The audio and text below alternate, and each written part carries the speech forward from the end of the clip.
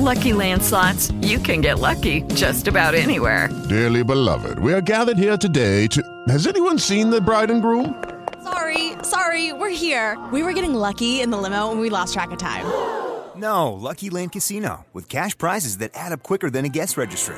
In that case, I pronounce you lucky. Play for free at LuckyLandSlots.com. Daily bonuses are waiting. No purchase necessary. Void where prohibited by law. 18+. Terms and conditions apply. See website for details.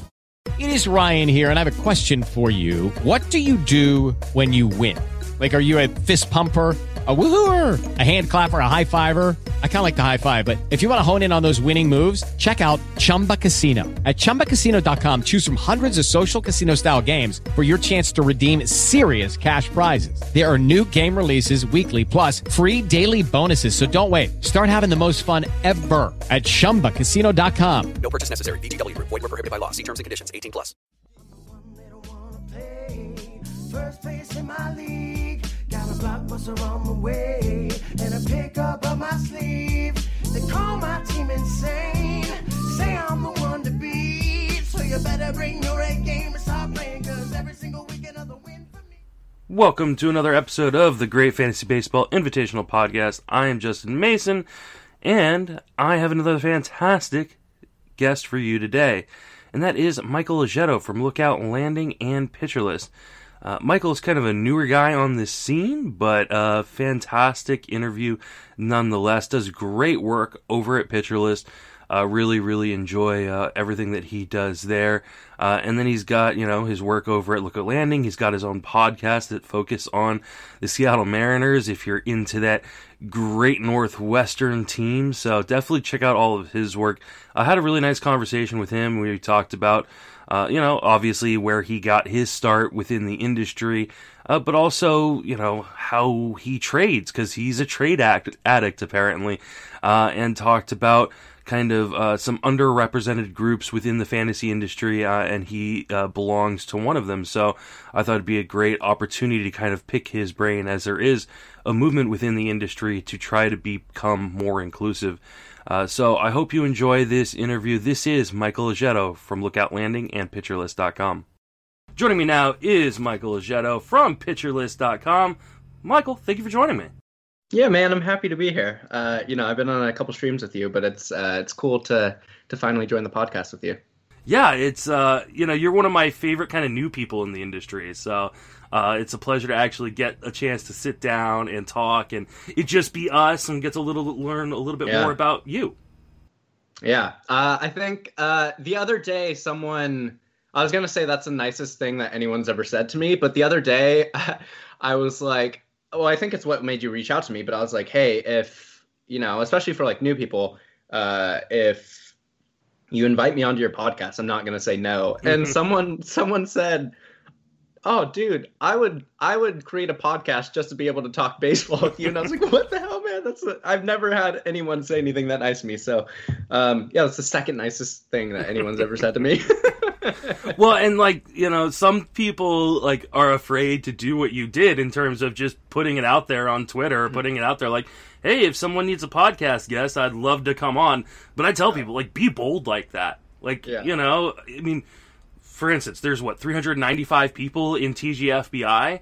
It's going to take me a while to get through each individual participant. But if you go, hey, I want to be on, then, you're going to get bumped up to the front of the list. It just makes it easier, because then I can be like, okay, well, let's figure out scheduling. So I'm definitely glad you did that. Let's talk about a little bit about you. First, where can people reach you on social media? So I feel like I need to change my username, because it's just not easy to say or spell or whatever. But my name is Dysthymickey, which is Dysthymickey. And the reasoning for that, it's a pun. So I'm pretty I work in the mental health world, and so I'm pretty open with my own mental health. But dysthymia, which I don't think is a term anymore, in the DSM, but essentially it was a term in the DSM-4 for persistent, chronic depressive. It's basically persistent depressive disorder, and it just basically means mild chronic depression, which I have. And so I was like, oh, it'd be pretty funny if I just smashed dysthymia and Mikey together, but no one gets it. So That's where you can reach me on Twitter. Like Justin said, you can find me on Pitcherlist and Lookout Landing. But yeah, I'm pretty reachable. I'm on social media too much.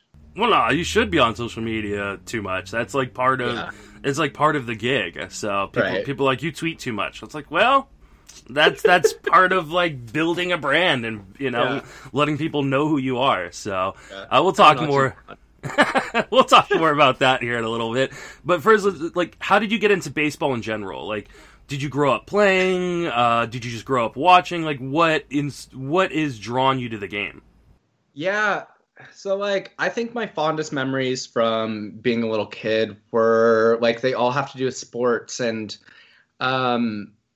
like, again, like, I have OCD, so maybe, it was, like, an obsessive thing as it pertains to sports. But, like, when I was growing up, I have so many stories about, like, in T-ball, my mom would make me do, like, the Ichiro, like, sleeve tug, like, whole routine. Which is hilarious because I'm not waiting for like a pitcher to pitch. There's just a ball on a tee. But like I would do that, and like people would make me do that at family events, or like I would go to a neighbor's bonfire, and everyone knew that I loved baseball. So they'd be like, "Oh, Mikey, like, what's Brett Boone's, like, how many ribbies does he have right now?" I'd be like, 42. And they'd be like, "What's Ichiro's batting average?" And I'd be like, 345. So I would just like memorize, like batting stances, and I was pretty into basketball too, but it was always like baseball was always my like first love.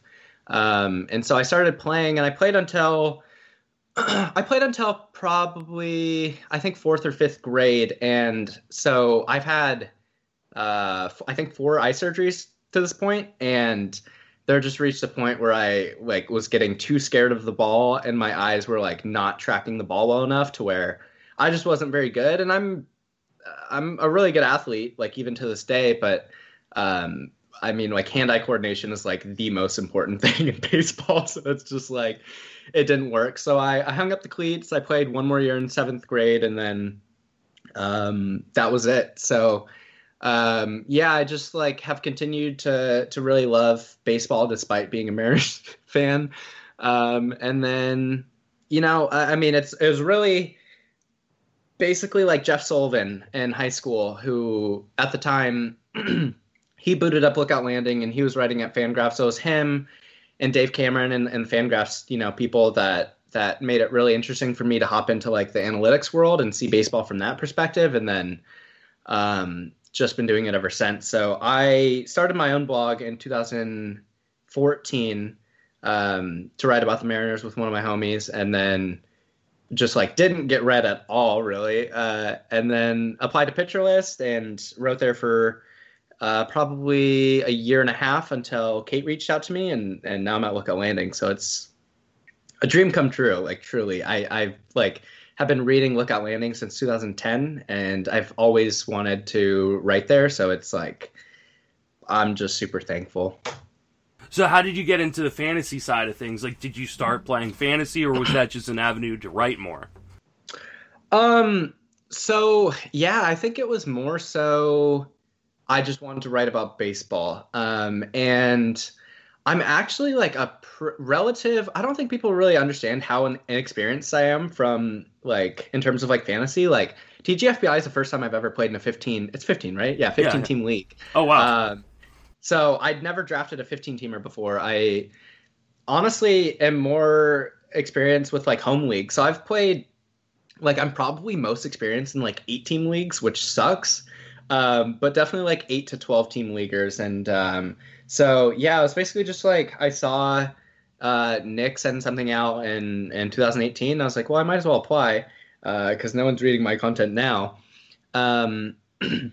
And it's just something that is kind of intuitive for me. Like, I don't mean to like pat myself on the back too much, but like, I'm just like kind of smart. So it's just like, I figured it out as I've gone along, and kind of figured out where like, I don't know if I'm the best like fantasy player because I'm kind of lazy and that, like I don't want to stream and like whatever. But I think just from understanding what players are actually good in different formats and all that stuff, like I feel like I'm pretty strong. So I know that there are holes in my game, and This is really like my first year being really, really, which is unfortunate because COVID, but being really, into it. So I think it's going to take me a couple years before I'm, pretty seasoned. But yeah, I guess that's basically how it happened. So since you're new in it, this is an interesting dynamic because, usually I'm talking to people who've been playing for 10, 15 years, sometimes even longer. That I talked to Jeff Erickson recently, and he's been playing since the 80s. So what has been the biggest challenge for you becoming a fantasy player? I remember back in like 2013, 14, 15, and feeling so ahead of the game because I was like, oh, I read Fangraphs, I read whatever, and none of my friends do. But essentially that just gave me like a sense of confidence that I shouldn't have had. It was like, oh, this guy, like my what I thought like set me ahead back then was like, oh, this guy's like WRC plus is really good, so he's a good player. So at that time, I didn't really understand like regression to the mean, and I didn't understand that like, oh, WRC plus doesn't fucking matter because this is like like a 5x, like WRC plus isn't a stat. So I think the biggest learning curve for me has been like, yeah, Elvis Andrus isn't a good like real life hitter really. Like he has, I think I was looking at him the other day and he's like, I think in 2019 or 18, like he had a 76 WRC plus, but like in TGFBI, he was a good shortstop. And so it's just been kind of contextualizing into like the actual leagues, like who's a good player, who's not. And I still fall susceptible to that. But I think that's been like the biggest thing. And I'm just like kind of a rigid person, which obviously like translates into fantasy baseball. So like, I don't like streaming. Like I really hate it. And I'm just kind of lazy and I hate dropping like good players. So, I'll probably have to do it for some leagues like this, but it just gives me nightmares. So I think I need to continue to kind of push my rigidities, which I think my counselor would be pretty happy about. So I think that's really the biggest thing for me right now. That's interesting. Do you find yourself wanting to play more best ball leagues because then you don't have to worry about or like draft and hold, so you don't have to worry about like those pickups and those or are you trying to break yourself out of your comfort zone by playing, more fab leagues? I definitely think that like I'm in Slam, and that's probably the only like best ball format that I'm in. But I really like it sucks because I like the in-season management, aspect of it. And I really like, people always clown on me and call me like Jerry DePoto because like I'm constantly hitting people up and just like, hey man, like I got it. It's just scratch. Like you trying to trade?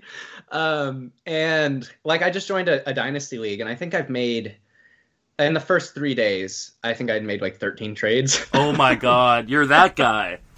I'm that guy. And it's not just like needless. Like I'm not just like, hey man, like, can I, it's like, I took over like a dog shit team. And so it was like, just like, I have like Tristan McKenzie starting, like in my starting. Yeah. So like, it's full on prospect team. So I'm trying to compete as soon as I can. But also I do just get kind of antsy. So it's kind of both things.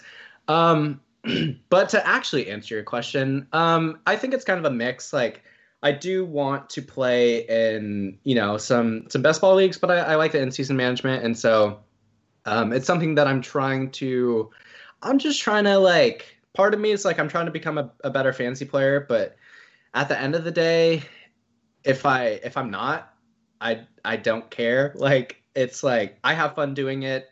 And I think I provide good information for people who are like less rigid than I am. So like, I'm here to help people, be strong fantasy players and whatever. And if I'm not, like, I'm essentially like, I can't even think of someone like Ed Sprague or like someone who wasn't a very good hitter, but they're like a good hitting coach. Like that's what I'm trying to be. Obviously, I'd like to be a good hitter too in this analogy, but I'm just here. I'm just here for the ride. Like it's a cool community to be a part of, and I'm just trying to do my best. Well, that's an interesting analogy because, I tell people all the time, like, because, let's be honest, those of us in the fantasy industry, when we don't win leagues, we get heat. We get people coming at us like, well, they're not very good at fantasy, so they can't be, you shouldn't be taking their advice. Yeah. And I'm very much of the opinion that you don't have to be a good player to be a good coach. Right. And, some people just aren't as good at the game, but they have very, very good insight to the individual aspects of the game, whether that be, player performance, statistical analysis. Sometimes people just aren't good at playing the game, and sometimes you just don't see how good they are at playing the game because the competition that is public is really, really good. I think often we don't want to admit publicly like where our shortcomings are. And, I try to be as transparent as possible just because I want people to know that, hey, I'm not perfect. I'm not going to win every league. That's why people are like, why do you keep talking about your main event team that went so wrong last year? Because sometimes shit goes wrong like that. And, like, if I only talked about the leagues I won, you'd be like, well, he can't win every league. You'd know I was lying. So I think that's cool that you're willing to kind of be like, hey, I'm a good analyst, but there's other parts of my game I'm still working on. Mm-hmm.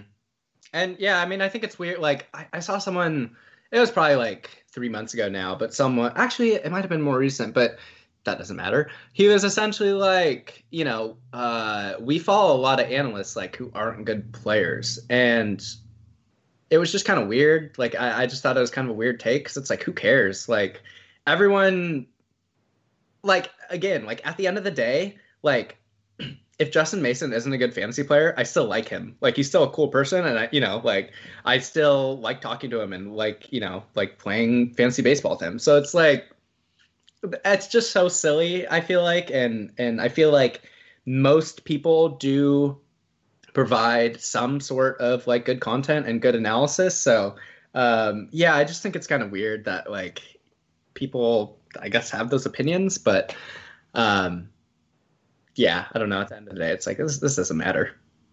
Let's go back to your trading talk, because I always find it really interesting. I love to trade, but I'm not one of those people. Like, I'm not an Ian Kahn, and I don't know if you know much about Ian Kahn, but Ian Kahn is like a trade addict. Jake Seeley is a trade addict. Ben Brennis is a trade addict. Like, these are, Tom Trudeau is a trade addict. Like, and I definitely like to trade, and I'm an active trader and stuff, but I'm not a trade addict, so it's always fun to talk to someone who's pulled off 13 trades in 3 days and ask them, like, what's your process? Like, how do you go about getting a deal done?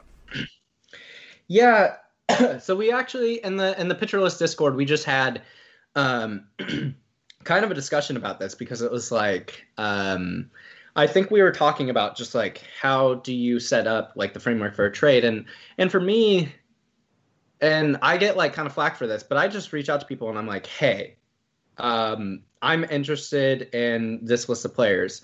And for me, people are like, well, you need to tell them like, or you need to like basically send them an offer right away. And I'm like, why would I waste my time doing that when like I want to know what players they like? And then once they give me players that they like I've tried to be better over the years of like, once I kind of find out who I like and who they like, I just send over an offer, because it's like you get deals done a lot quicker. And I'm not someone who's just like constantly trying to fleece people. Like I don't mind that like both people leave getting, just like your team gets better in this way, my team gets better in this way. Like if I lose a trade, like quote unquote lose a trade, but like my team gets better because of it, like who cares? Mm-hmm. So I think that's kind of the reason why I have so much success from like a frequency standpoint. And like still, I usually feel like I'm getting like, I usually do feel like I'm getting the better end of the deals, and I'm willing to essentially, like, sometimes the league will be like, oh man, like you lost that trade, and I'm like, oh man, who cares? I think that's probably the biggest reason why I'm able to pull off so many, and like obviously it's because I'm super active and I'm constantly like annoying people, but it's also just because, you know, I'm just like pretty fair, and it's like like I think in my dynasty I think I just traded I got Urias for Luis Robert, and people were like, oh, that's not a good deal, and I was like, we're in an OBP league, first of all, and also like I do think it is a good deal. Like the Dodgers are a nightmare, but just things like that. Like I could tell that the guy was kind of surprised that I sent the trade, and I was like, oh no, man, I don't care. Like just accept it. So I think, yeah, that's like probably the reasoning for it, but not 100% sure. Yeah, I tell people all the time that trading is like a relationship. And if you fuck over your partner too many times, you're going to end up just being all alone. Yeah. And so, like, I'm all about the, hey, like, you know, I want to help you, you want to help me, let's get this, you know, done and, you know, help each other, because it means that I have a trading partner in the future, you know, if I need something. And that may be like a year or 2 or 5 down the road if I'm playing like in a home league, or I'm playing, you know, and even like a league like Tout Wars. If I go and burn Gray Albright, you know, on a trade, he's not going to want to trade with me the next season. Yeah. Like, you know, and there are people in the industry and just in regular leagues that I refuse to trade with. I got a guy from my own site who we play in multiple leagues together, and he knows I will never trade with him again, just because of the way he acted during a trade. And I told him, like, dude, you burned me, and now it's never going to happen again. Yeah. So, you know, I'm very much in of the mind that, you know, treat people with respect, treat people the way you want to be treated in a trade, and it'll benefit you in the long run. I can't imagine, I was just thinking about this while you're talking, like, so there is kind of another person in my new league that's like me. Like, people are like, oh, this dude loves trading. And I was like, sweet, we're going to be like best friends. I think we've already made like 3 or 4 trades already, but I was just kind of thinking, like, I can't imagine what it would be like if like there were like 15 of me in one league, and it was just like players would be sent flying. Oh, I just drafted a 3-sport league: football, baseball, basketball. I've seen that. Yeah, and we were only going to play out this baseball season because it's a dynasty league. If there was at least 80 games. So we're not playing out this season, it's being shifted to the next year. And there's a guy in the league who has made probably 15 trades in the last month, and it's almost all his baseball team. Like, I don't know that he has a single player from the draft a month ago that is still on his team that he drafted. Like, these are players he liked enough to draft. Right? Can you punt a team? Like, is that a thing? You can, but it's very difficult to win because you get negative points based on where you're at in the standings if you're too low. So, I mean, the real strategy is to do well in all 3 sports to carry you to the overall, which is not good for me because I suck at basketball. You know, I cover baseball, obviously, I cover football. But basketball, like, I could not tell you, like, I could tell you who, like, the top 10 players are, but after the first round of the draft, I'm like, okay, well, I guess I'm going over to, like, dynastyhoops.com or whatever that, you know, and I'm like, I don't know who this guy is, but I'm picking him. Like, it's like, it's that bad. Like, I should really have a partner for it. But it's one of the most fun drafts I've ever been a part of because, like, the idea of, I mean, it's hard to figure out value, you know, position by position in baseball sometimes. Like, you know, oh, can I trade Brandon Woodruff for Max Muncy? Like, is that a good trade for me? Yeah. I really got to think, figure that out. Now try to do it between Max Muncy and, Stephen Curry. Like, right. Obviously Stephen Curry's the better overall player, but, like, how much does this change my team? Like, and so, like, I did a deal recently with that guy where I traded him Mike Trout, and I got, like, Kevin Durant, and I got Aaron Rodgers, and I, like... And at first I was like, this is a really good deal for me, because my baseball team's stacked. And then, like, looking at it, I was like, I think this is a really shitty trade for me. But I that's why I put it on Twitter. Like, I don't know. Like, I needed basketball help, but, like, now... It sounds like a nightmare. Like, sometimes I have trouble just, like, between formats, like, especially if I'm not used to a format, like, in terms of, like, player valuations. Like, I don't know, like, how good of a deal this is. But, like, between sports... That sounds like a nightmare. It is, but it's a fun nightmare. It's like one of those things that, like, I can just sit in front of a screen and compare and just like, okay, how do I value this out?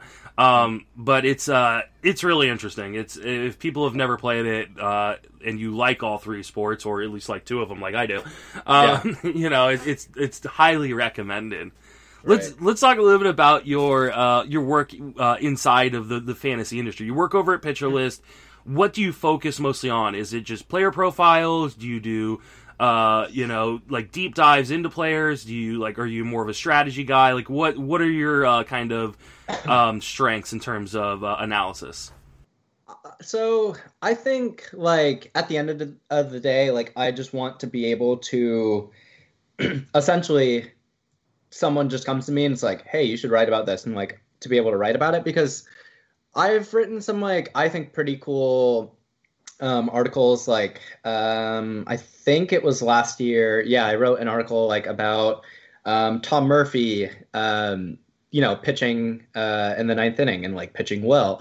And I've written about, like, Kikuchi getting kind of caught. Like, he didn't get in trouble for it, but, like, he had pine tar under his cap. And I basically just talked about, like, pine tar and, like, the perception, of, like, using it and everything. So, like... I really, really focus on what I'll call like in-depth player analysis. And that's really my jam, just especially like pitching. I think that's kind of what I'm known for, just like being able to figure out like what's going on with this pitcher, what are they changing, or like what are they doing right, what are they doing wrong. And I don't think it should like I wrote about Mike Soroka, and I kind of wrote like I don't think he's as good as, like, I don't know how sustainable this is. So I want to be able to write, like, about, oh, I think this player's legit, I don't think they're legit, and also just, like, team narrative, analytical pieces. So the vast majority of my pieces are, like, they used to be really long. I don't know if you've ever read my articles from like last year, but they were like deep dives anywhere from like 2,000 to 3,000 words. And I've scaled it back down to, 1,500 or less, or I try to. But yeah, I'm actually thinking of this year of trying to expand more towards just like writing about actual happenings in like the baseball world, just like with teams or whatever. Essentially I just want to be Jeff Sullivan. That's, With Lucky Land Slots, you can get lucky just about anywhere. Dearly beloved, we are gathered here today to... Has anyone seen the bride and groom? Sorry, we're here. We were getting lucky in the limo and we lost track of time. No, Lucky Land Casino, with cash prizes that add up quicker than a guest registry. In that case, I pronounce you lucky. Play for free at LuckyLandSlots.com. Daily bonuses are waiting. No purchase necessary. Void where prohibited by law. 18+. Terms and conditions apply. See website for details. That's who I grew up like looking up to as a writer. So that's kind of the end goal. But obviously, like I want to have my own style, and like I don't want anyone to ever read my piece and be like, oh, this guy's a Jeff Sullivan like impersonator or whatever, which I don't think I am, but I definitely in the past have pulled some of just like some of my style and some of just like the way that I go about looking at different things. So Yeah, the vast majority are like the pieces I put out recently that are just like on Brandon Workman or Hansel Robles, like this player's pretty dope and this is why, and like you wouldn't maybe know it, but like here are some underlying things going on with them.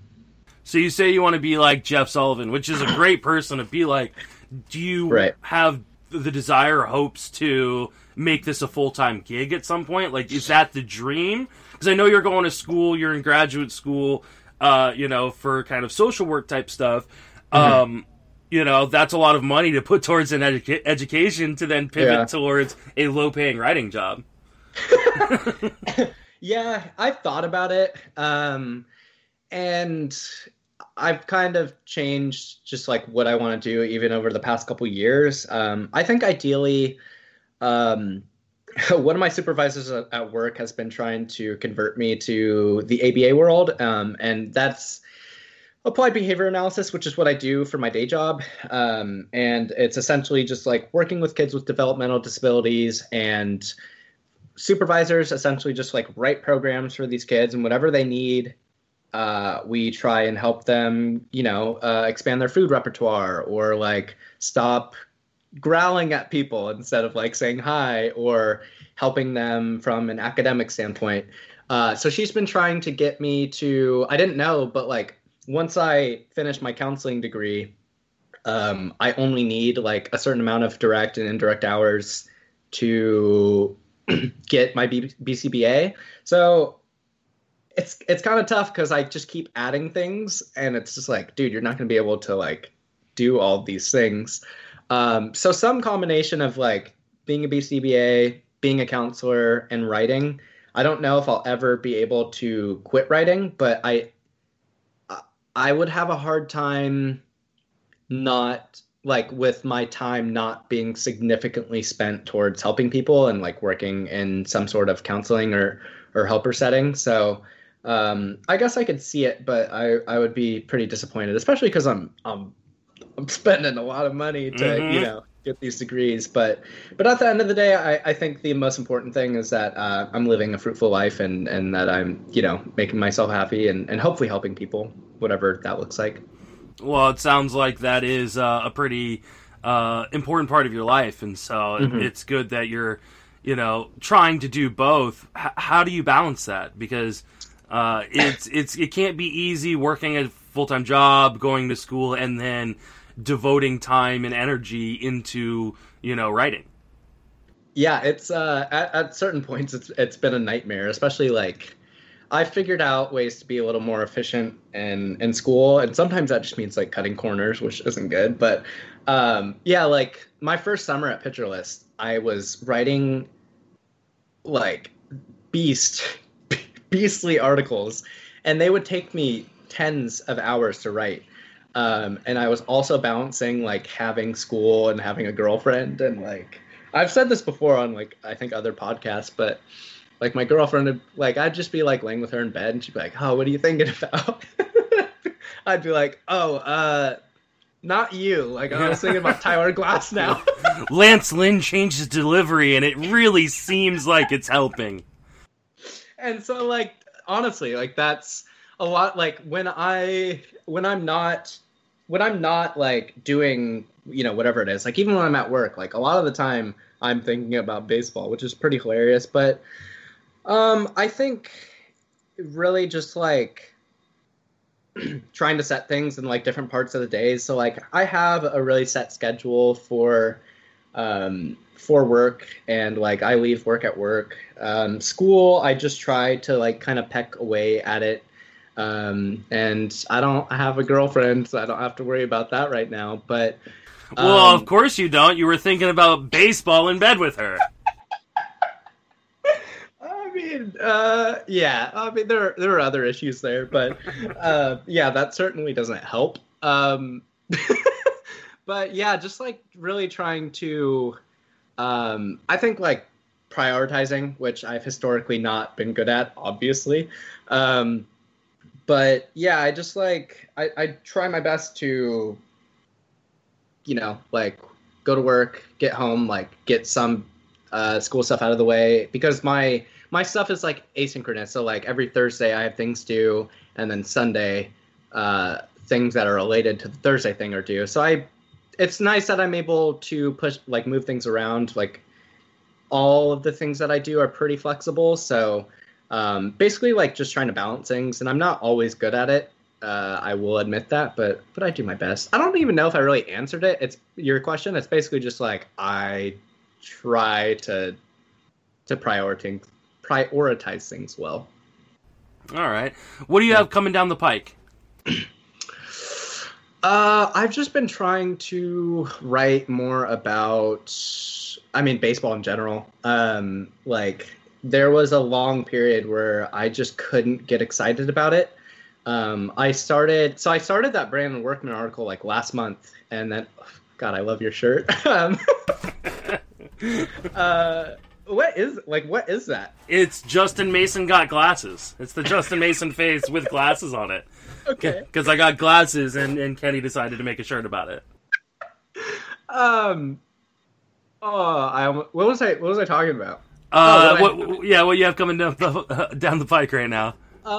So yeah, like I just wasn't interested in baseball at all, and I started that Workman article, and then I was like, I don't really care about this right now. And I eventually finished it, but essentially, I'm mostly just trying to write about more hitters, because I feel like people really respect my like pitching analysis, but I really want to be known for just writing about pitchers and hitters. And then I really want to start writing about the Mariners. It's kind of hard right now with things kind of at a standstill. I'm excited to hopefully write about like Taijuan Walker and whoever else, because I think he might be better this year. Well, it can't be worse than last year. Yeah. So yeah, really just continuing to expand like my repertoire as it pertains to, what I write about and writing about it well. But nothing like super specific. Like I'm trying to be more consistent with my podcast stuff, like talking about the Mariners, but yeah, just trying to do as much baseball stuff as I can. Do you find it difficult sometimes to talk about or write about the Mariners when they suck? Because let's be honest, it's gonna be ugly this year. Thankfully it's a shortened season, so it's not gonna be 162 games of awful. But like people want to talk to me about the Giants, and it's like I don't want to talk about the Giants right now because they're awful. And like at least you guys, I like where your farm system's going, so that's at least interesting. But like my Giants, man, oof. I think they have done a pretty good job of keeping me interested enough, just like by constantly being on the fringe of like being a playoff team. And then now I think they're just kind of fun because we have a lot of interesting players, and I think that is like, it's going to be a lot more interesting to write about Kyle Lewis and Jake Fraley and Justice Sheffield than it was to write about Nelson Cruz and Robinson Cano and, I don't know, Chris Denorfia. So I think they'll only get more interesting, and it will be cool to see how the players develop. And I think it's like, there's only so much that you can write about like Robinson Cano because he's just like a stable, good player. Whereas like JP Crawford, like, I don't know if he's good. So, and just because like the roster will be, there's so much like, in a normal season, like calling up, sending down, that kind of thing. So, yeah, I have like deeply considered just not being a Mariners fan, especially after the kind of allegations of like Jerry Dipoto and Scott Service and people in the organization being racist and sexist and whatever. Cause it's like, yo guys, I've been a fan for 26 nearly years now. And now y'all are going to be like shitty people too. But I don't think I could ever not be a Mariners fan. Like I talk a big game, but I don't think I could not. So I'm honestly like, I don't know how Jeff Sullivan did it for like when we were like not only bad but like uninteresting. Like like we had like Jose Vidro and just like the Casey Kochman, like the worst players ever. I forgot about Kochman. He was going to be the next big thing, you know. Until he wasn't. So, yeah, I think I'll be able to weather the storm. Like it's, I think this is the most optimistic we have been since like Jack Zarenzik. Because he was a good GM at first because he had people like Tom Tango and Tony Bongino like in the organization. And then they left and he started trading for Mike Morse and, you know, awful, dumb, basically just for dingers. And so I really like where our player development is right now. And I really like, you know, where just the organization is as a whole. I think we have a lot of talent. So yeah, I won't lie. Like it's hard to be interested in a team that just perpetually sucks. Like we haven't made the playoffs since 2001. We've had, I don't know, probably like 5 winning seasons since then.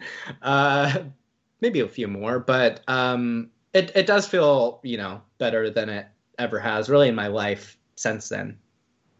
What's it like being in the fantasy industry as a person of color?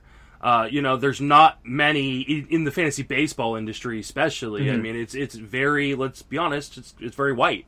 Yeah. You know, you're one of the few people in the fantasy baseball industry that is a person of color. Now there's a movement, you know, that is being helped pushed along by people like, you know, Alex Fast from Pitcherlist, mm-hmm. You know, and a lot of other people from a lot of other sites, you know, kind of being a part of this movement. You know, what's it like, you know, being a person of color in the industry, and where do you think we can improve as an industry in that regards? Yeah, it's been hard because like no matter where I go at first, it always feels like these people don't have like shared experiences. Like these people aren't really like me. Because, you know, like I love all my peeps at Pitcherlist. I love everyone at Lookout Landing, and the fantasy baseball community and baseball community is pretty cool.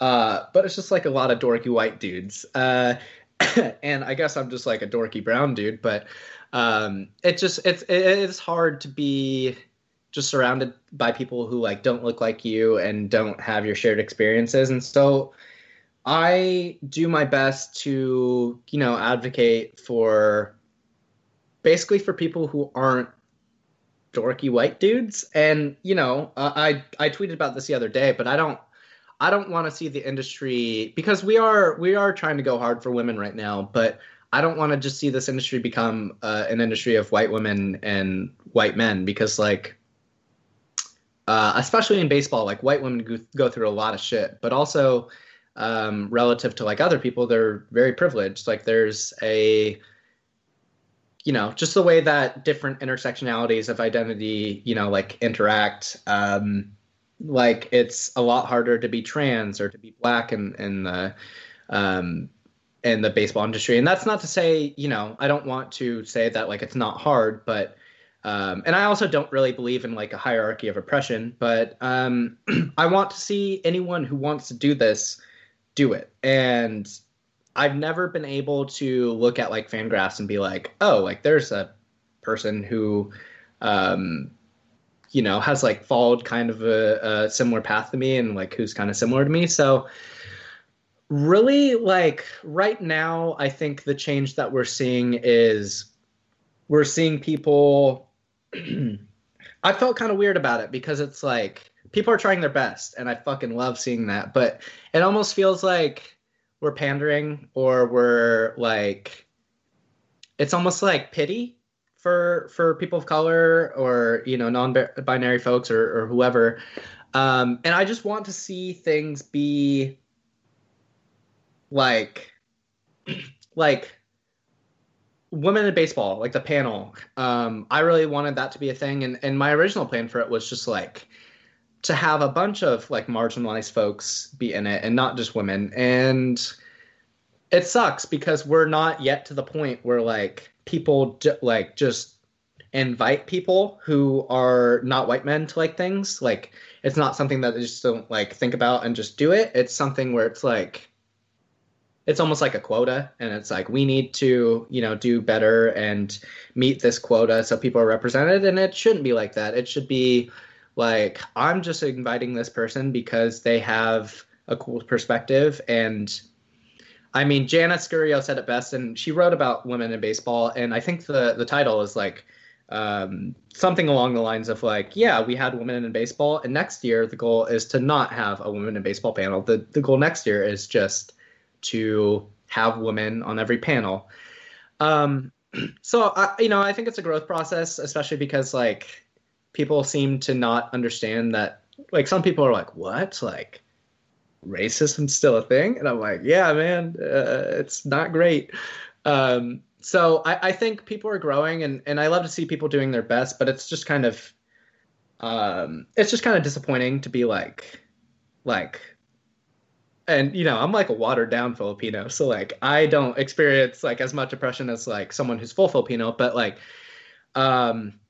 it sucks that this is just like an awakening for people, and it's like it's 2020.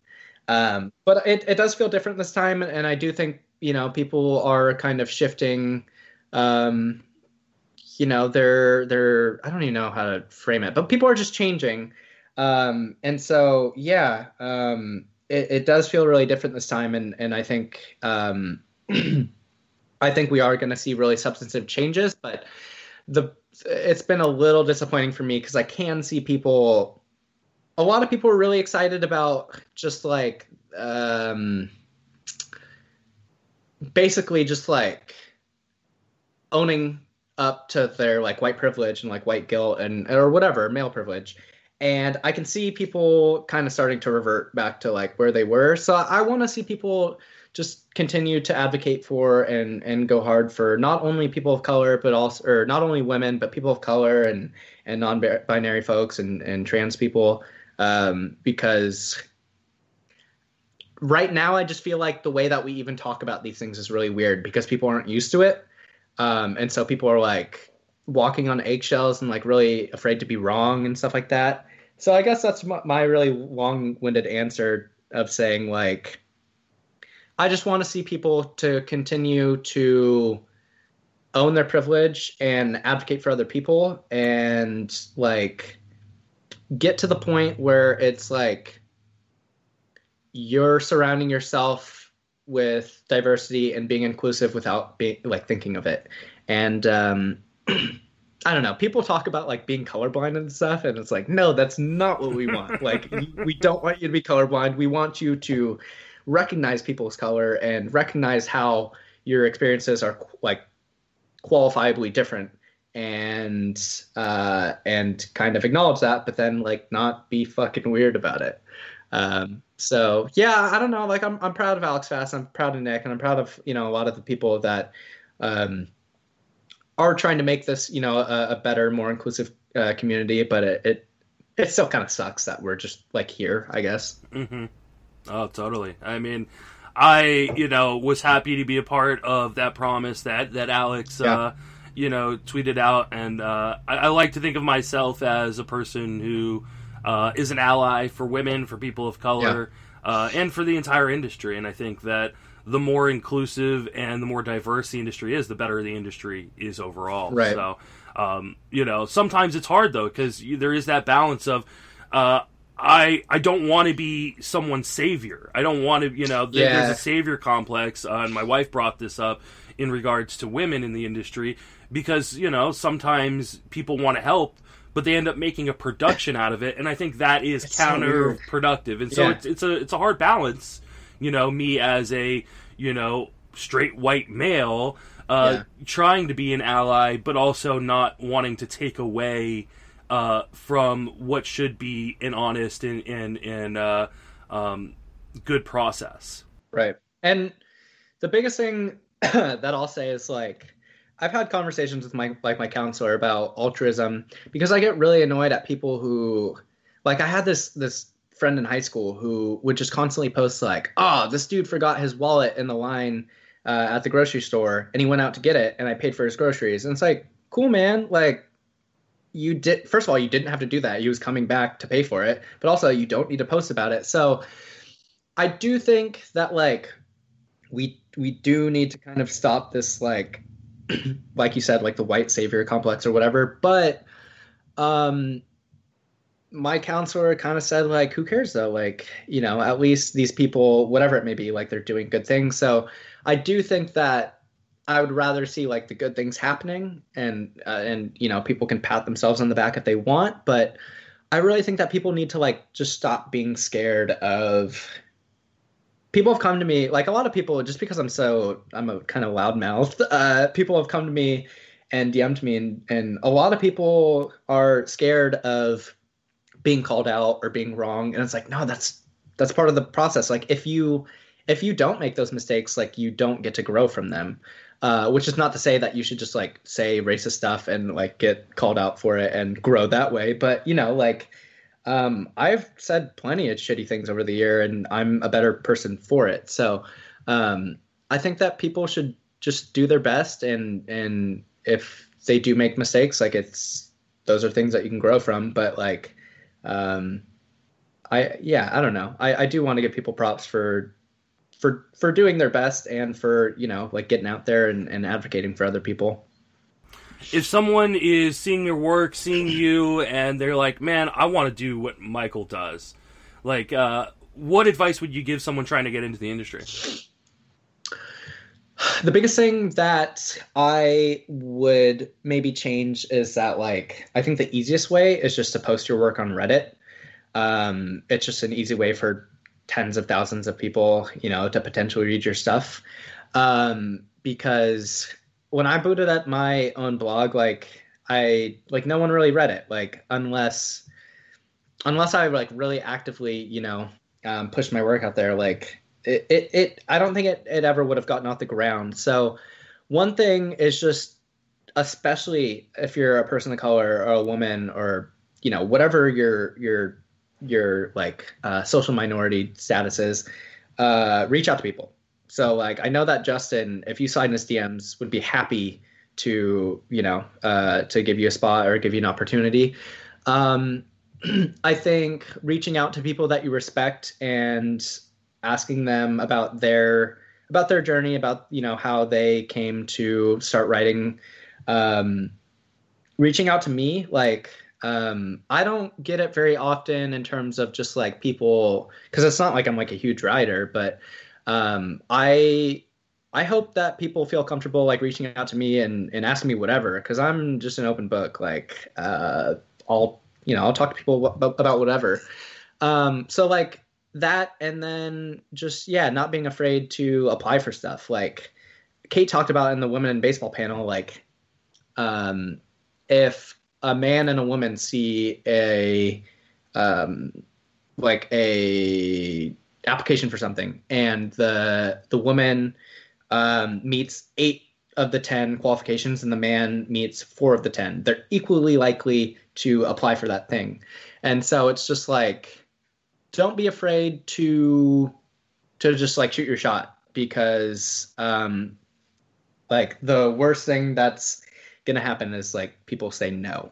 And I think like the best thing that you can do for yourself is to just write as much as possible. The one good thing that came out of, my blog early on was that I got reps writing about stuff, and I got to like get it out of my system, like copying other people's style and writing about things that like, just in terms of like things like looking at like release point. Like I used to write about like, oh, we changed this release point, and like that didn't actually matter, and that was like not a point that should have been made. So I worked out the kinks. So writing as much as possible, reaching out to people that you respect, and if there's something that you like from someone's writing, figure out what that is and apply it to your own writing. So I think those are like the big hitting points. But yeah, if anyone wants to like, I don't know, pick my brain about anything, I don't know why you'd want to pick my brain, but I'm happy to talk to anyone. All right, remind people where you can reach on social media. Mikey at Mikey. on Twitter, and that's DYSTHYMIKUI. I need to change that probably, but yeah, that's where you can reach me on Twitter. Slide my DMs. I'd be happy to to help whoever do whatever they want. All right. Well, thank you so much for joining me, Mikey. For sure. That will do it for another episode of the Great Fantasy Baseball Invitational Podcast. Again, you can reach me on Twitter at JustinMasonFWFB. Definitely hit up Mikey over on his Twitter account, or obviously go read his stuff over at Lookout Landing and Pitcherlist.com. And I really, really appreciate you coming on and really taking some time to dig into some very interesting topics. Really great dude within the industry, and I think he's going to go a long way. I really do. He's one of those guys that's been a fast riser, really gotten into it in the last year or so, and now is one of those kind of go-to analysts within the industry, at least for me. So hopefully he is now for you. So for Mikey and myself, thank you for listening. Have a fantastic baseball season. First place in my league, got a blockbuster on the way, and a pickup up my sleeve. They call my team insane, say I'm the one to beat. So you better bring your A game and start playing, cause every single week another win for me. Yo, Commissioner, you can just pay me now. City win first place, then take a bow. Finish on top, I'ma set the standard. Don't believe me, you can check the standings. When I draft, I make smart selections. Got more sleepers than a narcoleptic. Meet your match, kid, my lineup's nasty. It's far-fetched thinking you might catch me. No surprise, I'm taking home the prize. Only time I rest is a playoff bye. Make amazing finds off the waiver wire all day and night. Better stay retired. See me in first, all proud and cozy. Bro, please, I can't even count my trophies. Bragging, even when my bats are slumping, I'm a pack a punch, stat tracker junkie. I'm the one they don't wanna play. First place in my league, got a blockbuster on the way, and a pickup up my sleeve. They call my team insane, say I'm the one to beat. So you better bring your A game